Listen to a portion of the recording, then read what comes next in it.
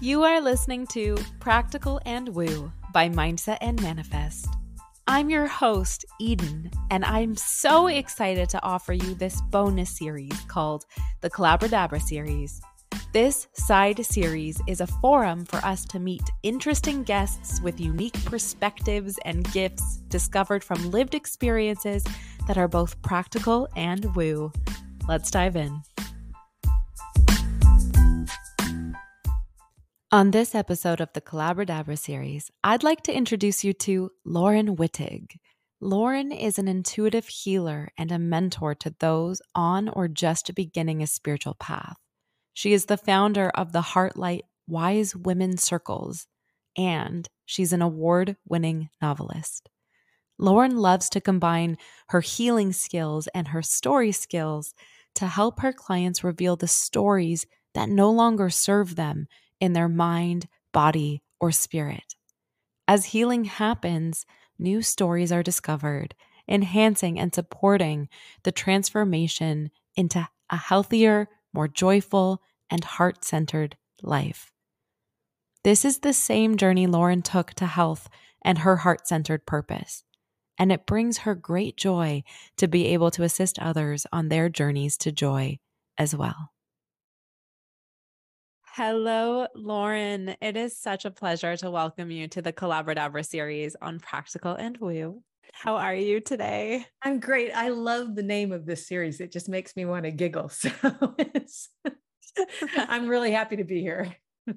That honestly makes me so happy. I came up with the name for it like many years ago and didn't know what it was for. And then all of a sudden it became known. Mm-hmm. I feel like you are a very probably great person to talk to about that kind of thing. Oh, yeah. Being an intuitive healer, a mentor, a leader of women's circles, as well as an author. I was actually taking a look at your Kindle accolades and your book covers, and I'm very interested in the fairy tales that you bring to the world. We didn't get to talk about this at all when we first met. No. Are you open to talking a little bit about your storytelling? Absolutely, because storytelling is so pivotal to the work I do, and that's where I learned how to tell a story. So yeah, no, I love to talk about my books. I just don't bring them front and center very often. They are calling out to be front and center right now. I know I totally put you on the spot with that one. That's fine. I wouldn't have author on all my bios and stuff if I wasn't willing to talk about my books. Perfect. That's beautiful. So I would love to hear from you how you got into storytelling, how it is, I guess, the channel in which you help bring healing, how it's the medium in which you bring what appears to be incredible stories about strong heroines on their adventures to the foreground. And I just, as a full transparent moment, I have not read any of the books, though I am now suddenly very interested in doing so. Good. Yeah. I will have to say they're good reads. Yeah, I was, even as a child, I was obsessed with story. My dad used to read to me when I was really little, and he would do voices and, make it fun and bring things to life. And he particularly loved wordplay. So there was a lot of Dr. Seuss. So I found a lot of joy in stories. And the life that I was living in a very volatile family, stories were a way to kind of escape and to try on other lives. I was really big into being in plays for a while when I was a kid too. And I remember my mom asked me once why I liked it so much. And I said, because I get to be somebody else, So there was that. And I was handed books by my family regularly. And I think this two books really got me into the idea that I wanted to be a woman who was doing something with story. One was the Nancy Drew Mysteries, which I read when I was about 9. And I was obsessed with Nancy Drew, and she was so great. She was so smart, and she had all these friends. And then a little bit later, a couple of years later, my mom handed me Little Women. And I wanted to be Jo March. Now, Jo, if you haven't read the book, first of all, you should. Second of all, Jo was the heroine and Josephine, and she was a writer, and she wanted to be a writer, and she struggled to be a writer, and she had to take care of her family and all these other things too. And I always sort of held that as, an image of what I could be. Oddly, though, I didn't consciously think about being a writer. It wasn't until my husband saw me throw a book across the room one night because it was so bad and I was so pissed off that I'd spent money on it. And he looked at me and he said, "Why don't you just write your own?" And it was like this curtain went back and I went, huh, I could do that, couldn't I? It had never occurred to me. I don't know why, because Jo March was right there. But yeah, so that's when I started trying to figure out how to tell a story. I had to learn how to tell a story. And it took me a year. Oh no, it took me years to figure that out. But I also was, starting off in a career, and then we had kids, and so there was all of that life stuff that came along too. But I finally discovered romances. And romances are books that get a lot of denigration in our culture, because they are written by women, they're written for women, they're published by women, they're edited by women, they're marketed by women, they're agented by women. It's an all-female, not exclusively, but it's probably 98% female part of publishing. So of course, we got paid the least, and yet our books sold the most and supported all the literary and other kinds of things that the publishing houses wanted to bring out that gave them, status. But it was such an amazing community of collaboration, because women like to help each other, right?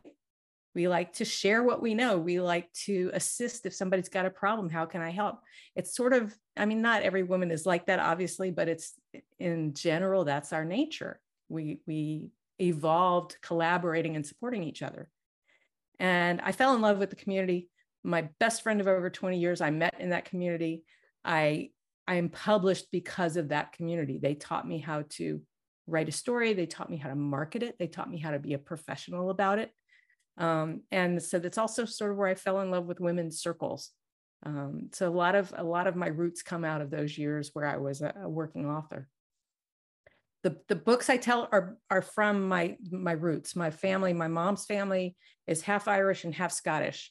And my books all take place in medieval Scotland, because that's the part that really is magical to me. I know Ireland's really magical too, but I wasn't exposed to that as much.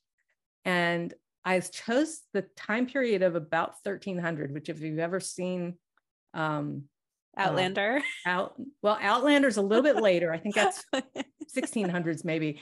But Braveheart came out after I had started writing this, but that's the era that I write in. It's right at the beginning of the 14th century. And I love it because there's not much written history. There are some documents from legal documents, that sort of thing. And there's archaeological evidence. But particularly for women, there's just not much written down about what their lives were like. And I have an cultural anthropology degree. So I love to play with culture. And I have, I'm not an archaeologist, but I had to study that as well. So I just brought all of these passions that I had together, and it all kind of ended up in that spot. Oh my gosh, that is so powerful. That's how I got there. Thank you for sharing all of that. There's so much substance to that share, from the reason why you started reading and immersing yourself into books and theater, and then realizing at some point, or having it reflected to you, that you could make your own story, and joining forces with a huge community of women and supporting each other. And I think that is all so nuanced and beautiful, and apropos to the topic of women's empowerment and women really allowing themselves and allowing ourselves to light the fire of our inner stories and our voices, and to attain and achieve power in a society that is really not set up for that. Right. is really oppositional. And obviously with the advancements of technology and the global village and women's rights and all of these changing landscapes, there is more room to start building. But if you think about even money in the hands of women in the 60s, I'm pretty sure you weren't allowed to take out a credit card. Nope. You weren't allowed. So even this like financial liberation, this ability to recognize I can be an author, right? That is a career of some sort that maybe it wasn't in your realm of possibility, because we often are not framed as women to be like, yes, I can do that. Or if we are, in my case, I am a lawyer by trade. And I remember the juxtaposition of being feminine and being a lawyer. And it actually presented itself very frequently. I was passed up on many job opportunities by different firms with the critical feedback that I used too much inflection in my voice. Well, who does that? I also dressed inappropriately, but I didn't. I wore a suit and I happened to be more of a curvy figure. So it was inappropriate. Well, men typically don't have curvy figures that look inappropriate in suits. And so there was this blatant discrimination towards my femininity. And when I look around, it's like, wow, why are we suppressing that? Why are we suppressing that? And not to say like, it's of my belief that masculine and feminine exist in everybody, right? To different degrees and spectrums. And it's not this black and white thing. It's a fluid thing and everybody has access to all of it. But if we're suppressing this whole energetic kind of half, I don't know what to call it, right? Then we're suppressing so many gifts within ourselves. For everybody, men, women, and everybody in between. Yes. Yeah. And then we're incredibly out of balance. Yes. And look at our culture. I mean, I think you're up in Canada, right? I am. I'm in the US. We're a hot mess. We are, it's just, we are so out of balance energetically, masculine, feminine, that men don't feel like they can express emotions. So we get violence, we get anger, we get the need to be powerful in terms of greed, because it's a way that they have an outlet for that energy that they don't know what to do with. And women, on the other hand, are paid less and, don't get maternity leave or don't have childcare. And it's a silly way to live, and it's coming to a head, I'm happy to say. And it actually, I think it's contributing to the kind of ill health we all have, because our bodies, I mean, I work with people's energies to help them release chronic illness, pain, those, all of those things that the Western medicine only puts a Band-Aid on and doesn't really solve. But by balancing the energy of the body, which is masculine and feminine, that masculine energy of going out into the world and doing stuff, and the feminine energy of nurturing. And the first person that needs to be nurtured is the self. And so those balances are way out of whack, and people end up with chronic pain or chronic illness or allergies like I had, or, it's not good. We could be healthier. We're supposed to be healthy. Yeah, we're supposed to be healthy, and the body is so wise, right? The body is so wise, but it's also a faithful kind of servant of our will and our minds and it's like, okay, if you want to, if that's what we're going to do tonight, sit on the couch and eat Cheetos. Okay. If you want to stew in your own misery, I'm supporting. Like, there is so many times that I've in my recent experiences just had such thank you, body, for sticking through all of those choices, right? Conscious or subconscious, and everything in between. Well, and all of those choices serve us in some way. And many of the ones that are not so great for our body are soothing to us emotionally, even if they're not soothing to the body. And we need a lot of that in the last few years, particularly. So it's nothing that I don't want to shame anybody. I don't want anybody to feel bad because they are not healthy. Our culture and our environment does that. It sort of, I don't want to say it imposes it, but it sort of pushes us in that direction to just, not take really good care of ourselves. And I don't exercise nearly as much as I want to even, and I don't want to a lot, so. Well, but I know that my body will be a lot happier and stronger if I do that, so it's for sure. Yeah, there's also something to be said. And I also want to put the disclaimer that when we're using, gender normative language or healthy versus unhealthy, this isn't a judgmental frame, right? This is an invitation to consider, does this land for me? And if it doesn't, move on. Yeah. But exactly. it's important to talk about energetics, and we have such a limited way of being able to access this language that we sort of are collaborating together to make a framework of what we do have access to in this moment to relate to our audience. So I do want to make that clear. If you are feeling offended by anything that we're saying, that's not the point. No. Yes. That's So not the intention. Not the intention. See if there's a lesson for you. And if there's not, trust yourself in that.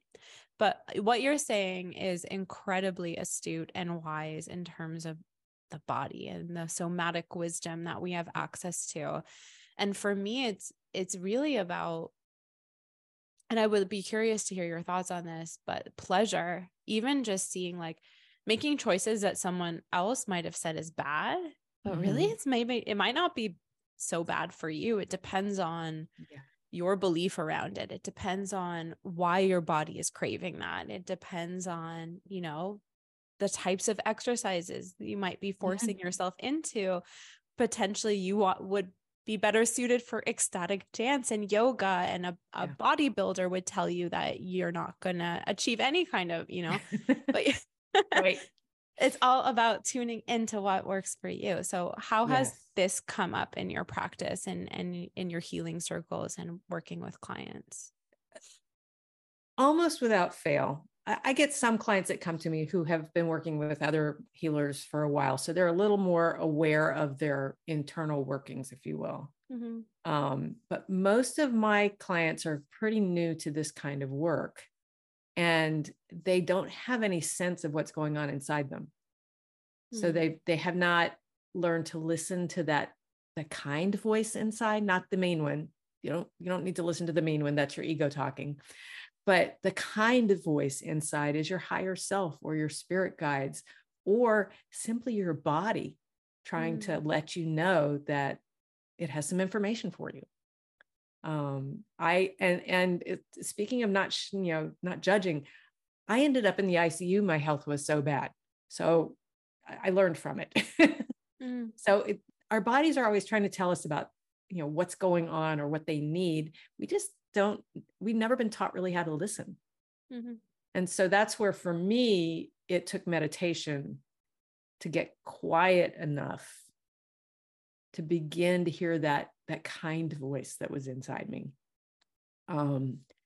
And I still will beat myself up at times for not eating the perfect meal, or not doing the exercise I said I was going to do, or my allergies will start to try to creep in, and I'm like, oh no, we're not going back there.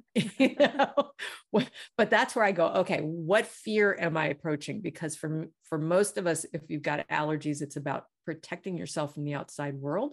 And so those allergies tend to keep you contained. You want to avoid things. You want to avoid what you can't eat. You want to avoid, for me, grass, trees, pets, dust. It's like, let me just avoid everything. So, but the beauty of those problems is that it gives you an opportunity to turn inward, and instead of, and I did this for years and I still slip into it, instead of saying, why is this happening to me? What's in this for me? And usually there's a lesson to learn. There's a piece of wisdom you need to carry forward. There's a story you're carrying around with you that is not serving you anymore. And those we call beliefs, right? It's just a story you keep telling yourself till you believe it. And our body will tell us when those things are no longer useful to us and they're now harming us. They're now creating pain. Your body will be very subtle, but if you don't listen, it kind of cranks it up, right? So if you have that nagging little pain in your toe, but you decide that you're just going to ignore it, and then it kind of creeps up into your ankle and now you're limping around a little bit and you're still going to ignore it, the next thing's going to be your knee, or you'll fall, or you'll get something that, you got to go see a doctor about.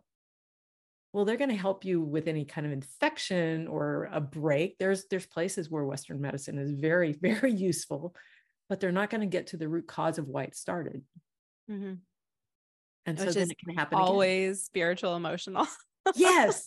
It's always spiritual, emotional, energetic. I would add that trifecta, because they're all very much the same. Yes. And so traumas create pain in the body. Yeah. And you may think you're over it, but if you have not gotten down to the deep, dark core of it, and none of us like to do that work, it's gonna creep out in weird ways.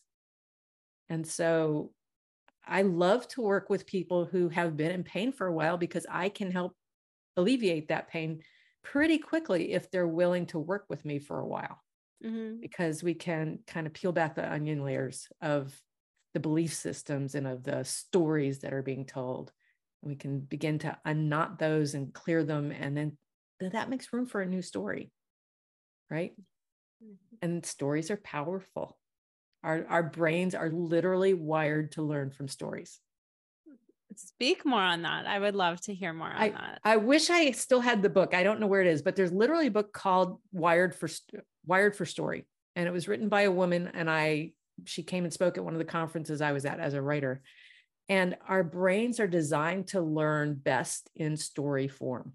So what do we do with little kids? We tell them stories. Yeah. The Bible is stories, right? The classic books are stories. And there's always these lessons, because in a good book, your protagonist has to go through hell for a while to learn something he or she really needed to know before she can have the life she wants, right? Yeah. So we learn from those stories. If we're holding on to a story that protected us when we were children, which is what I did. My parents were a narcissistic mom and an alcoholic father, really dysfunctional family, multi-generational kind of trauma. And I felt like I was safest if I was unseen and unheard. And it took me until my 40s to realize that. It took me until my 50s to go, I don't have to be that way anymore. Because you begin to feel like you're a victim of those stories. Yeah, right. I have that story. There's nothing I can do about it. That's the way. It's also all you know. Right. So I know for me in my journey, there's been so many.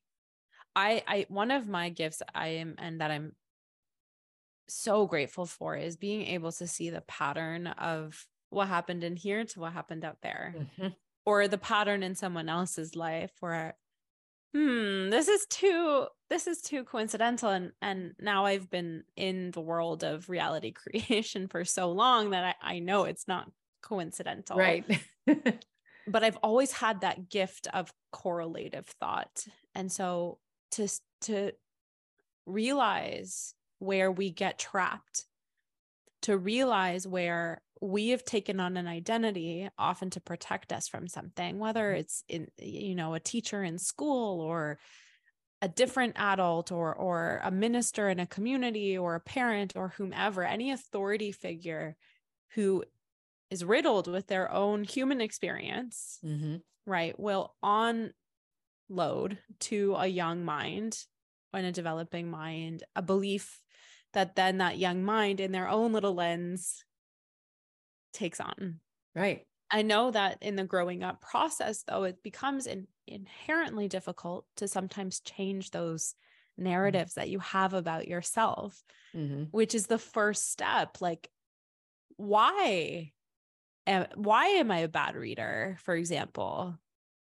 Mm-hmm. so-and-so said I was a bad reader. I'm bad at reading. Right. That doesn't have to always be the case. Maybe you read differently. Mm-hmm. Right. And that language and that changing. So how have you noticed in your practice people's kind of illuminated epiphanies, I'll say, about the stories that they tell themselves and then watching the transformations or the shifts?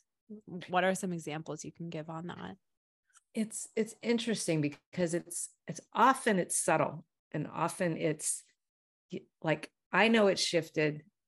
The person knows it's shifted, but hasn't really taken that in completely yet. Mm-hmm. So it for me, the people I worked with, it's usually another week or two after this big shift happens, after we find the problem and bring it up. I call it bringing it up into the light, process it properly, agree that this no longer serves, and then I help to clear it. Mm-hmm. It takes a little while for a new story to start to take place, for one thing. So there's a kind of a void there. And as that begins to come together, the person's, I mean, I've had people come in with my miracle client, I call her. She had RA, osteoarthritis, and I can't remember. There was a couple of other chronic things that she'd had since she was a child. Mm. When I met her, she had just come out of 8 years of being bedridden. She was younger than me. And when I met her, she was frail. She was in a great deal of pain, and she was very, very stooped over, very protective kind of posture. I started to work with her, and the very first time I did, she got off the table and was standing up straight. She was like,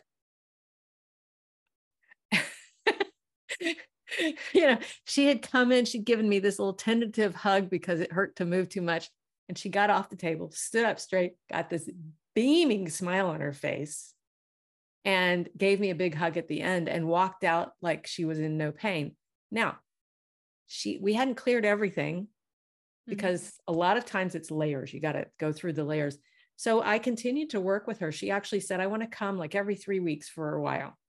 And because she was like, I see the change. I want to make sure it sticks, So we worked and we kept finding things. And there was all kinds of weird things. Some she had brought into this life with her, which I find kids who have those sorts of things that show up so early.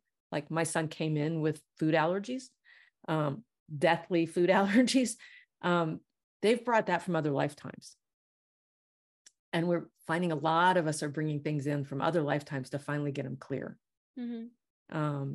But so she had done that, but she just had had so many surgeries over the years. And it's one of my pet peeves, surgery. I'm not saying don't get it. I mean, it was absolutely necessary, but you need an energy worker to reconnect the energy the same way the doctors reconnect the muscles, the bones, the nerves, because that energy, if it's not flowing through there, the healing is very slow at best. Mm-hmm. Sorry, that's a side. That's one of my little pet peeves. If you have surgery, get somebody to work on the energy too, But she's my miracle, because she really did. She came so far and was able to sleep through the night and all these things that she hadn't been able to do for decades. Mm. And it wasn't for lack of trying other things. For me, when I experienced that myself, my allergies had gotten so bad, I ended up in the ICU because I was getting tested for allergy shots. And that was my wake up moment, that I could not, that there had to be another way to deal with the allergies. And I found through my best friend, an energy healer, and in an hour, she was able to discover that my allergies were based on a belief that I should be afraid of everything in the world. You want to talk about locking yourself down? And I started to go, no, I'm not afraid of, and then I stopped and realized, yeah, I'm afraid of everything. I'm cautious about everything. I was hyper vigilant. I was always checking to make sure I was doing things right so I didn't get into trouble. And I was always worried that other people were going to do things that I'd get blamed for, so, but that was my normal. I didn't know that wasn't the way everybody moved through the world until she labeled it for me, named it for me. And in that hour, I was able to release the energy of those fears. And she gave me some tools because there's still more fears that crop up. It's normal as a human to have fears. But my allergies are gone from that moment, gone. And I was in my mid 50s, late 50s by then. That's unbelievable. Mid 50s.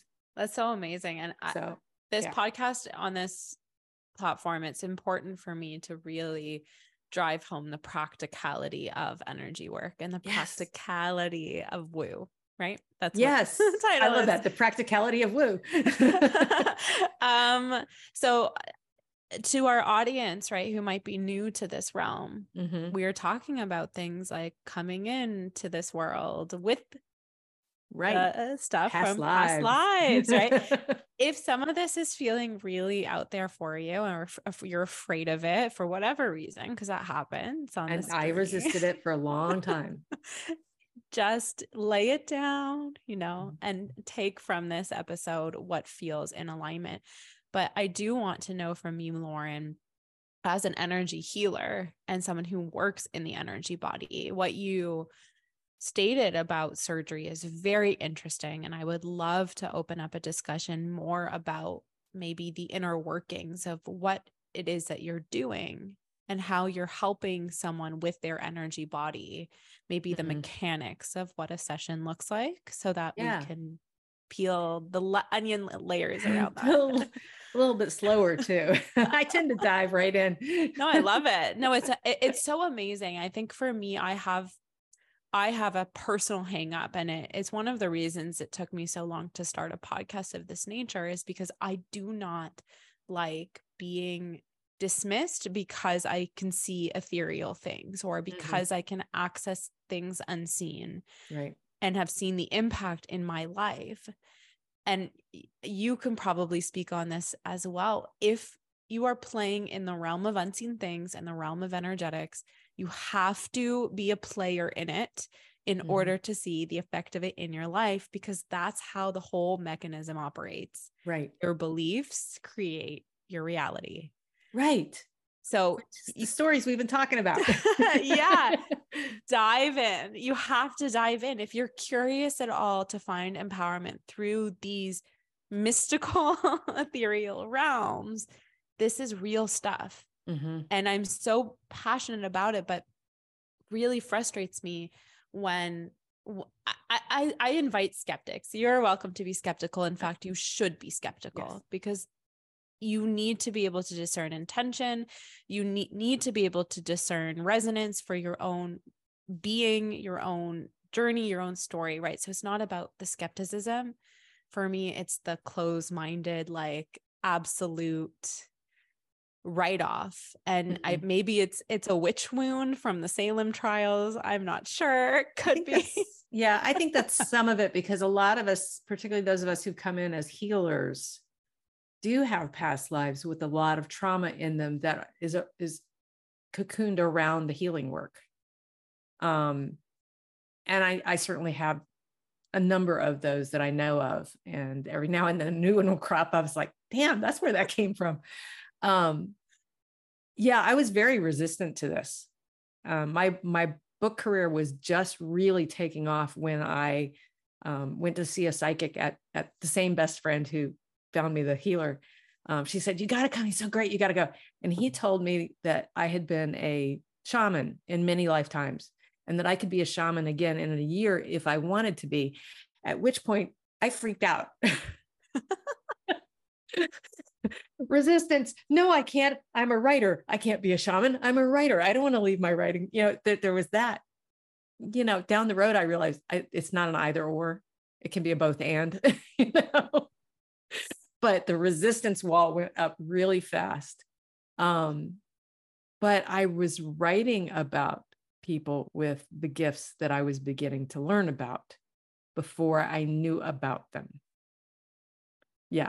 So my very first novel, which was published in 2002, is about a healer who works with the energy of the body to heal it. And she uses her hands. And whenever I talk about my healing work, I'm always showing the palms of my hands. They're kind of like satellite dishes for me. I can feel energy in them from the person I'm working with. And that doesn't matter if they're right here in my office or we're on Zoom like this. I can feel it because energy works that way. If you want to understand that, go study quantum physics. I don't have time for that. I have experienced it. I know it works.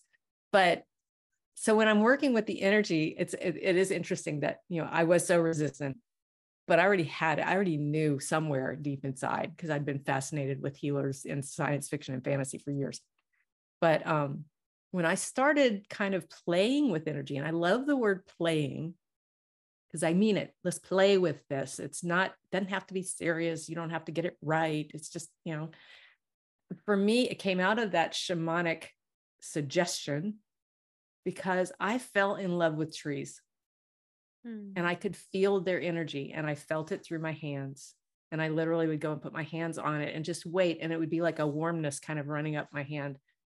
And then I began to hear trees who are really funny.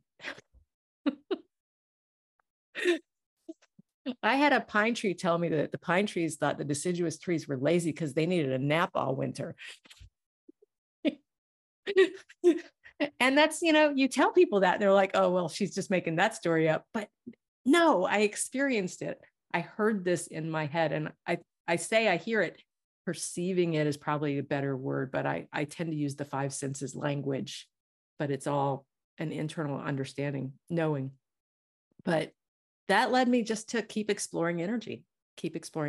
And then I did have, I had that experience with the healer, and I began to meet other healers, and I wanted to learn how to do it. Can I do it? I could feel the trees. Maybe I could do some of this work too. And so I began to take some classes, and lo and behold, I have all those gifts that I had been writing about for years. And I actually went back and read the last trilogy that I wrote, where each heroine has a metaphysical gift. And I started writing it before I saw the psychic who told me I'd been a shaman. And the way I describe their gifts is exactly the way I experience them now. Wow. And I just kind of blew my mind when I realized that. So, but it's just about playing. Energy is everywhere. We are all made of energy. Our cells are held together by energy.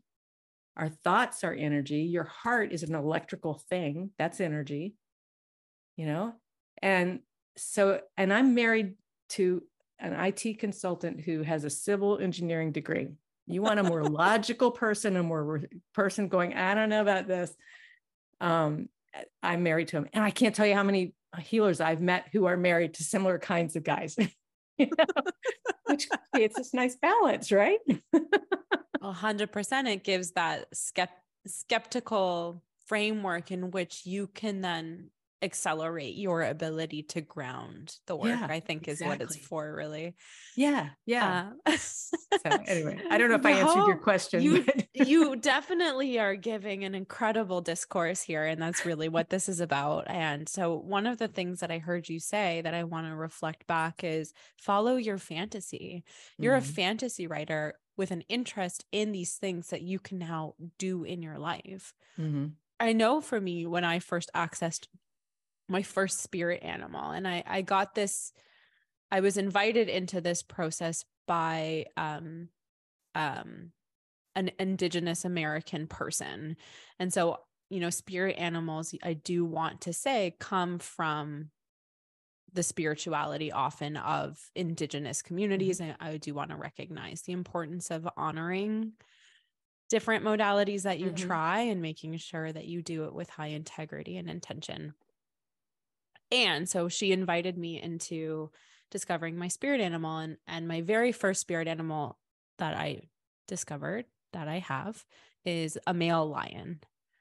And coincidentally, that was my favorite animal growing up. And so then I started tracking some of my friends. What are your favorite animals? When you grew up, one friend was a crab. And when you look up the metaphysical symbolism of the crab, it was like exactly that person. And so you follow your fantasy, follow your curiosity, because these things exist on an entertainment plane, but really are potentially an invitation to connect to your own spiritual gifts and your own wisdom. And writers are tapped into, we call it the flow. It's energy, and I know now that most of my books were channeled. I didn't know that at the time. I thought they were hard work because I wasn't, if I had known I could just channel it, I just would have, but I needed to learn how to craft a story, and and that's been very useful to me. But I loved Star Wars. I was a senior in high school in 1977, and the original Star Wars came out that May, I think, right at the end of my senior year. And my friends and I went to the second showing in Washington, D.C. on the opening night. And the minute I heard them talking about the Force, I went, that's what I believe. That's what I believe. I'd been raised in a church, didn't really go anymore at that point, but it just resonated with me. Writers tap into that. Sometimes it's called the zeitgeist, that energy that's everywhere, and receive information. And we think we're being super creative because we've got this idea and it's great. Then you see that 6 other people got the same idea for the book and they've written it in their own way. It's like, it's really weird how that happens. That happens. It's so in spiritual language, and you're welcome to go, right? Look up quantum physics. In my podcast, if you go listen to the episodes, there's always like 0 point field. Look it up in quantum physics. And I always have those little invitations as well as what you said. I can't explain this to you. I am not a scientist. I'm not a scientist. I just know that it works, and I can give you as much language I have access to help you understand it too right now in this Exactly. But even so, in spiritual terms, the zeitgeist would be the Akashic records. Okay. Yeah. The Akashic record. And so is basically the energetic library of all that has existed, is existing, or will exist up to the point of the expansion of energy. Mm-hmm. And so you'll see, like, if you don't take action on your idea, it will channel into somebody else. That's when you like have an invention and you're like, that would be cool. And then someone has made it like within a few months. Yeah. Right. Yeah. And it so happens. It's crazy. Yeah. And one of the channelings that I received early on through somebody else was that if you have an idea and you don't act on it, that idea is going to get tired of waiting for you and it's going to go find somebody else. It's like, oh. Not to scare you. There's plenty of more you can tap into. You just might have to find a new one. Yeah. I know, but when you get a really juicy one and you're not acting on it, and then you remember that, it's like, oh, I got to get on that one. Yep. It's just a little motivation. Just the best kind of motivation. But so they say Albert Einstein, so he used to do these thought experiments, which was essentially meditation, where you slow your mind down enough. And he was able to conceptualize within a couple of years what scientists at that time needed decades to put out. And in his work or in some of his writings, you can glean notions of him tapping into this record or the zeitgeist of, well, it was whispered to me or it was downloaded to me. And so I know that channeling is incredibly important to you in your work, tapping into guides and I feel like we've laid some practical groundwork enough to stretch the audience a little bit into these realms. So how do you with us? How do you feel about having discourse around these subjects? Oh, I love to talk about these things. Absolutely love it. Yeah, I absolutely do. I mean, my life is why and where it is because of my connection with my personal guides.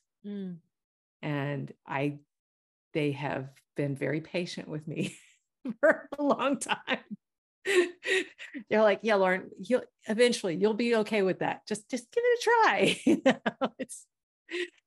But I teach everybody I can think of how to communicate with their guides. It's one of my passions because it has been so transformative to me. And the first thing is, what are guides? I always forget that part. But I'm teaching a workshop this weekend, so I've been refreshing my memory of the order of things. I'm not a linear thinker, so I have to like remind myself of what order things should happen in. But guides are simply, it's spirit, it's energy. And they tend to take a form that is familiar to us because humans like to be able to categorize, quantify, name those things that are in our life. That we do it all the time. We need to know what the name of that thingamabob is so that we can figure out where to go get it. If we need another one. Even if it's a thingamabob. Even if it's a thingamabob. A what you call it, a who's he what's it, it's like so what I find is that most people, their guides will present in a form that they're familiar with. So in this country and much of the world, Christianity is a very strong part of the culture, whether you're Christian or not. You've all seen pictures of angels. And some maybe in a religious context or maybe just in a tchotchke shop. They're just angels everywhere. So it's not uncommon for people to identify their guide as an angel. I have some that have presented themselves to me as angels. And mostly that's just to make it easy. It's so we can, because it's not a concept we have any language for, right? So if we can put a shape on it, a name on it, a species on it, because we have power animals and mythological animals and that sort of stuff too, then we can relate to that. We can look it up on the internet and see a picture of it, that kind of thing. We can understand basically what an angel is, or what a dragon is, or what a lion is. And just with channeling, the channel is important because the only information that can be used, this is related to that. So if I'm channeling the circle of light, which is the group of spirit that I channel, and channel just means I allow them to speak through me. But they only have access when they're coming through me to the vocabulary I have, the metaphors I have, the experiences I have. So the channel limits a bit what messages can come through, which is, I think, why channeling is exploding everywhere. It seems like everybody knows a channel now, which is great. But guides are really meant to be helpers. They are part of spirit that has agreed to stay on the other side of the veil, or however you want to describe, the unseen, to assist you in your life. And the way it's been explained to me, we make contracts with other spirit when we're on the other side, and sort of a life plan for what we want to learn here, or what we want to clear up here in this lifetime. And so these are guides, these are parts of spirit that have agreed to help us on that journey. I have collected so many over the years that I actually refer to my guides collectively as all y'all. I love that. All y'all. All y'all. Just all y'all, come on in and help me with this. I grew up in the deep South, so it was very comfortable for me. But I have different guides for different things. And that's the other thing, is people see angels or archangels, and they think, oh, that's something that's above me. That's something that I shouldn't ask. I shouldn't impose on that being with my own earthly needs. And that's not the point. The point is they're here to help you in whatever way you need. And most of us need a lot of help in the earthly realm, in this business of being in a body. And so my favorite one to share, I may have shared this with you when we talked before, but a friend of mine was redoing her house, and she had somehow come into contact with an angel named Sorel, who was helping her to source the materials that she needed for her new kitchen. And Sorel would just kind of drop a catalog in her hand, or pop something up on the internet when she was on the computer, or give her an idea and the place to go. I was like, oh, I need somebody like that. I hate to shop. And so Sorel offered to work with me too, because they can be in multiple places at the same time. And she is one of my favorite guides now, because I hate to clothes shop. And for some reason, I always seem to need clothes. And so I will say to her, the very first time after she said she'd work with me, I said, okay, I'm going to try it and play with it. Why not? And I said, Sorrel, I'm going on a hiking trip and I need a new pair of hiking pants. And I want the kind you can roll up into crops or have them as long pants. And they need to be, easy wash and wear. And I had all of these parameters. And I'd been shopping for 3 months for these things. And I need to shop in case you didn't get that the first 3 times. And I said, just go see if you can find something for me and let me know when you do. And then I just kind of let it go. And I figured, it doesn't hurt to ask, right? About 2 or 3 days later, I'm sitting at the kitchen counter having my lunch, and I get this sudden, like a zing. I have to go shopping. And I know exactly where to go. I mean, we only have one mall here in Williamsburg, so it's not but I knew which store, I knew where in the store to go. And I didn't, beyond that, I didn't have anything specific, but I knew I had to go now. And I had to go, to that store, back to the left-hand corner. So I do. It takes me about 15 minutes to get there. And I walk into the store and I walk to the back, and there's a sale rack right there. And I'm like, And I look at my size, and lo and behold, there's hiking pants there. And I do a little flip through it. Lo and behold, there's exactly what I want in my size on sale. And they had it in 2 colors. So I bought 2 of them. Your energetic personal shopper.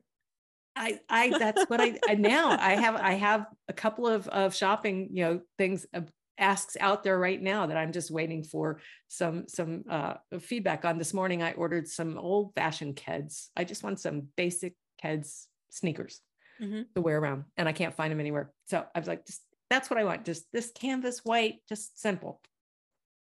She'll find them or she won't. If she doesn't, I'll never hear about it. But if she does, I'll get a sudden urge to either go to a website or go to a store or, So it's nothing is too small.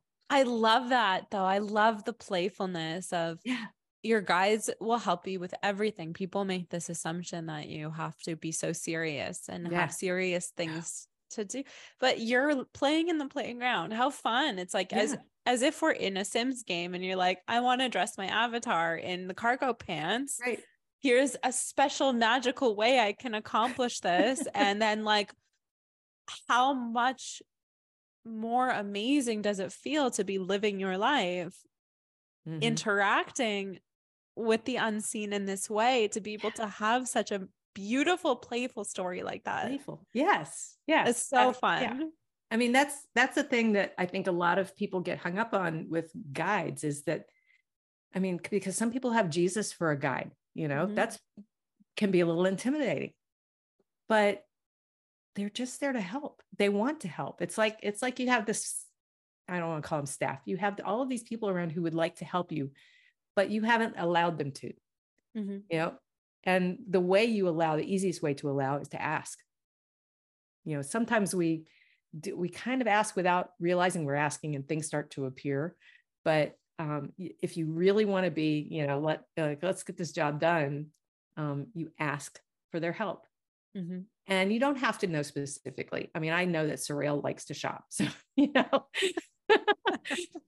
but I mean, I have so many, I will just say, whoever can help, here's what I'm struggling with, or here's what I would like to manifest, if you would help me do that, that kind of thing. And, I look back at my life and realize I've been doing this far longer than I realized, because I can see all the things I was really passionate about attaining in my life. The kind of school I wanted to go to, the kind of life I wanted to have, even the dogs that we've had, they have appeared. I have, without realizing I was asking, I would make a list. I want this, this, this, and this. And then that dog showed up,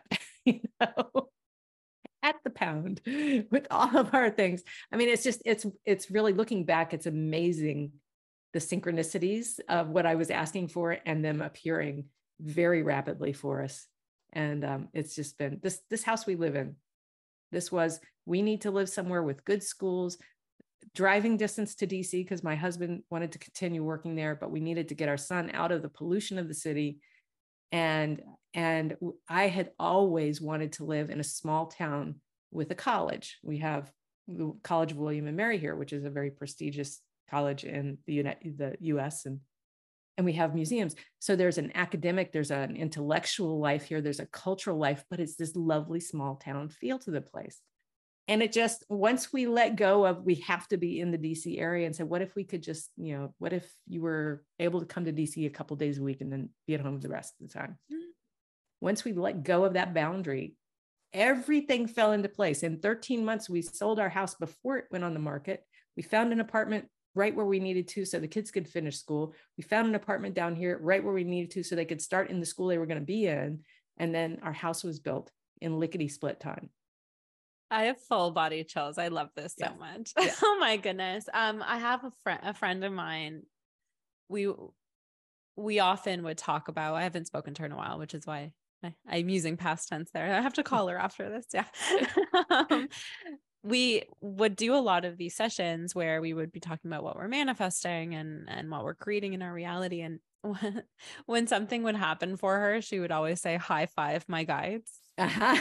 And I love this. This is the same playful energy of working with guides that I received when communicating with her. And so I'm having these really sweet flashbacks coming up now. Well, and that gratitude is really important, because I say thank you all the time. I have a standing request with my guides for easy left turns. And every time I get one, I go, thank you. Or can you hold that light for me? Thank you.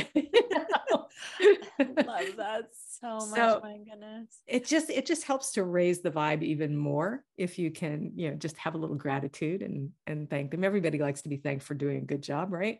For sure. Oh my gosh, it's so exciting. I love this topic of conversation. I do want to bring up the nuance and the importance of free will. So guides, from my experience, will not work with you unless you specifically invite them to do so. And so I want to hear from you, Laurin, what that process might look like for someone, and someone who might be a little bit wary or shy or intimidated to connect to guides. Maybe let's break down a 411 of what that experience might or could look like. Well, for me, it happened first in meditation. That's where I met my first guide. And I have a very noisy head. So I had to learn to get quiet enough to begin to hear that gentle voice I was talking about right early in this conversation, but then also to allow for other experiences to come in. And that's where I met Golden Eagle Woman, is her name. And she was very quiet. She didn't really say anything to me. She just kind of led me in I don't know, in places in my head, I guess. But she was the beginning, and it was such a gentle relationship. There was no pressure to do anything, with or for her. She would just show up every now and then in meditation, kind of like, hey, I'm here, And then I began to learn more about how to work with guides from my teachers and the internet and YouTube. And, there's a lot of places you can learn about it.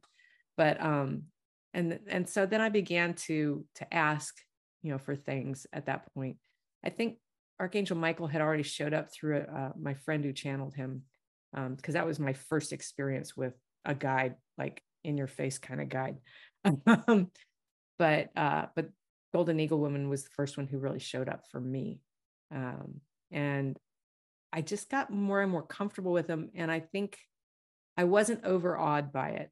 And I don't know why, because that is a kind of resistance. It's like, you get that, who am I to have a guide that powerful, or who am I to talk to this, spirit, this kind of thing, especially depending on what kind of religion you grew up in. That was a gatekeeper usually between you and spirit. So if you can keep the idea of play and be open to the idea that things that float through your head are real, and that you need to get curious about them, look for synchronicities, because those are messages from your guides. And then I'll share one other story with you, because I could totally be on board with all of this woo when I was with my friend, or I was with one of my teachers. And then I would get home in the energy of my engineer IT husband, and I would start to doubt myself. Like maybe I just made that up. I'm a writer. I have an amazing imagination. Maybe I just made that up. And I would doubt things. So I finally said, and I don't think I was specific. I just asked my guides, general, all y'all. I don't think they were even all y'all yet. But I said, I need a sign that there is magic in the world. And I asked for feathers because that was something that I knew exists in the real world. But they are very magical to me. I mean, flight is just, it doesn't get much more magical than that to me. So I asked them to bring me feathers when I was doubting things, to remind me that there was magic in the world. And then the feather deluge started. I got so many feathers. I was finding them everywhere. Big feathers, little feathers. I go walking with my dog and we'd find 4 or 5 feathers on a walk, and it was just crazy. And even, there's seasons where birds are losing feathers a lot. I'd find them not in that season as well. I had a hawk feather standing straight up in this grassy area that I never walked by, but for some reason we walked there that day and it was just waiting for me. It was this beautiful hawk feather. So, and I walked out of a restaurant one day. I had a little white feather float down out of a clear blue sky, nothing above me, just floated right down in front of my face like this. And I had been with my mother, which was always difficult. So, it was, and I was like, oh, right. There's some magic in the world. This is not all there is, And I finally, about a year in, I said, okay, thank you very much. I have enough feathers now. Because I have vases of feathers around my house. It's just nuts. And so every now and then now I find these little tiny feathers every now and then, little bluebird feathers or other brown bird feathers and stuff. But, and I always say, thank you. I always say thank you because it's like, I remember, I know this now. Thank you for the reminder. I love the feathers. I'm going to leave that for somebody else now.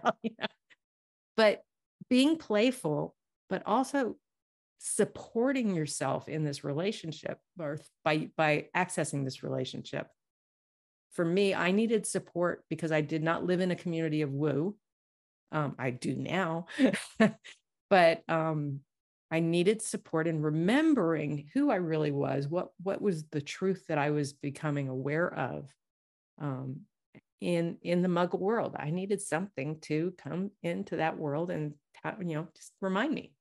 And I would light up every time I saw one. So when you light up, you're raising your vibration, smiling, laughing, feeling joy.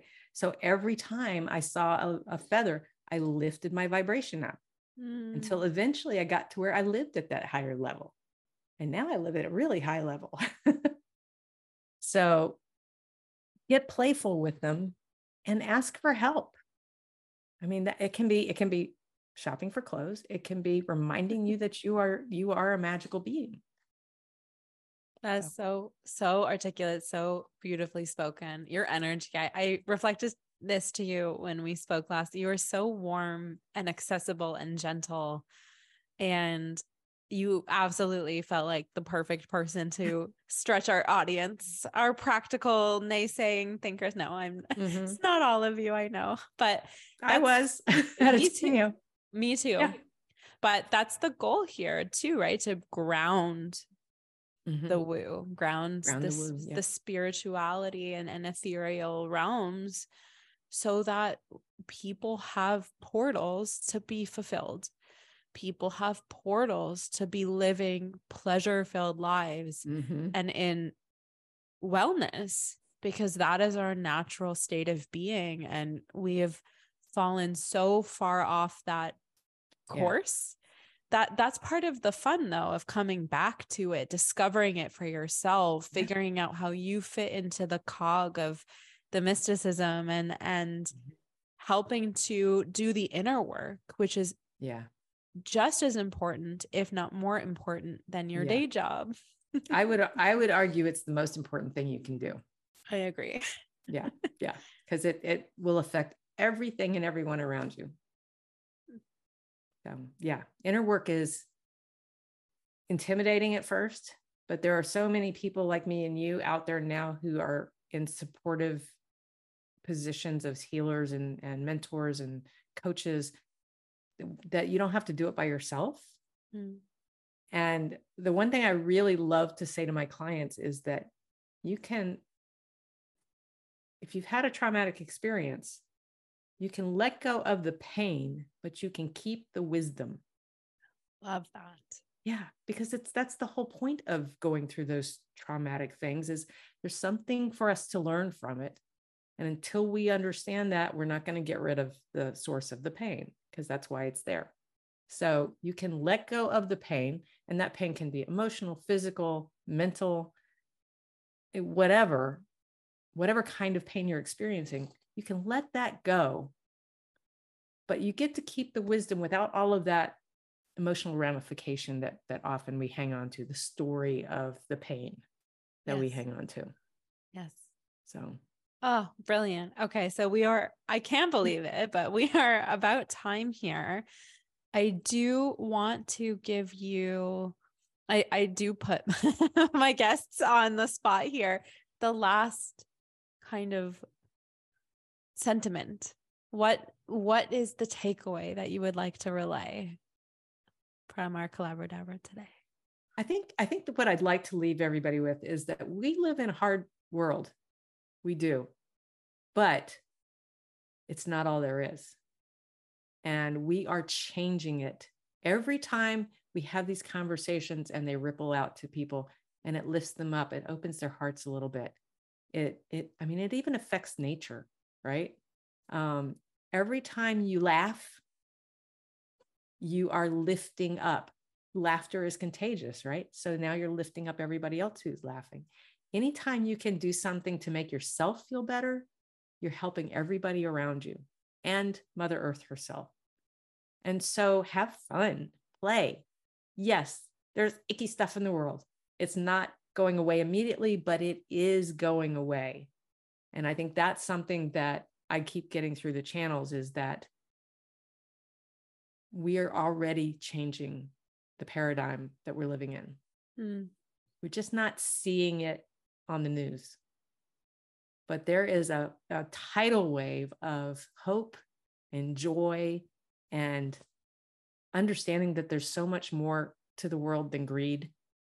Mm. And that balance is where we need to be. And so we're moving in the right direction. And I just want everybody to remember that, because it can get overwhelming in the Muggle world. And I just see so much reason for joy. And I want everybody else to start seeing that too. Yes. I am celebrating you and that and everybody listening. Laugh, be in joy, play, because it's working. That's what I heard you say. It is working. It is working. It's not always obvious because we're not fed the good stuff the way we're fed the bad stuff. So have some trust and belief and tell a better story. Yes. Start making your own story, make it better, make it a better world. And together we can create an awesome story for all of us. I have full body chills. Affirmation, confirmation. Love it. If you are interested in hearing, knowing, learning more about Laurin, I will ensure to duly put all of the necessary links in the show notes of this episode, so you can find that in the description. Website, social media, and whatever else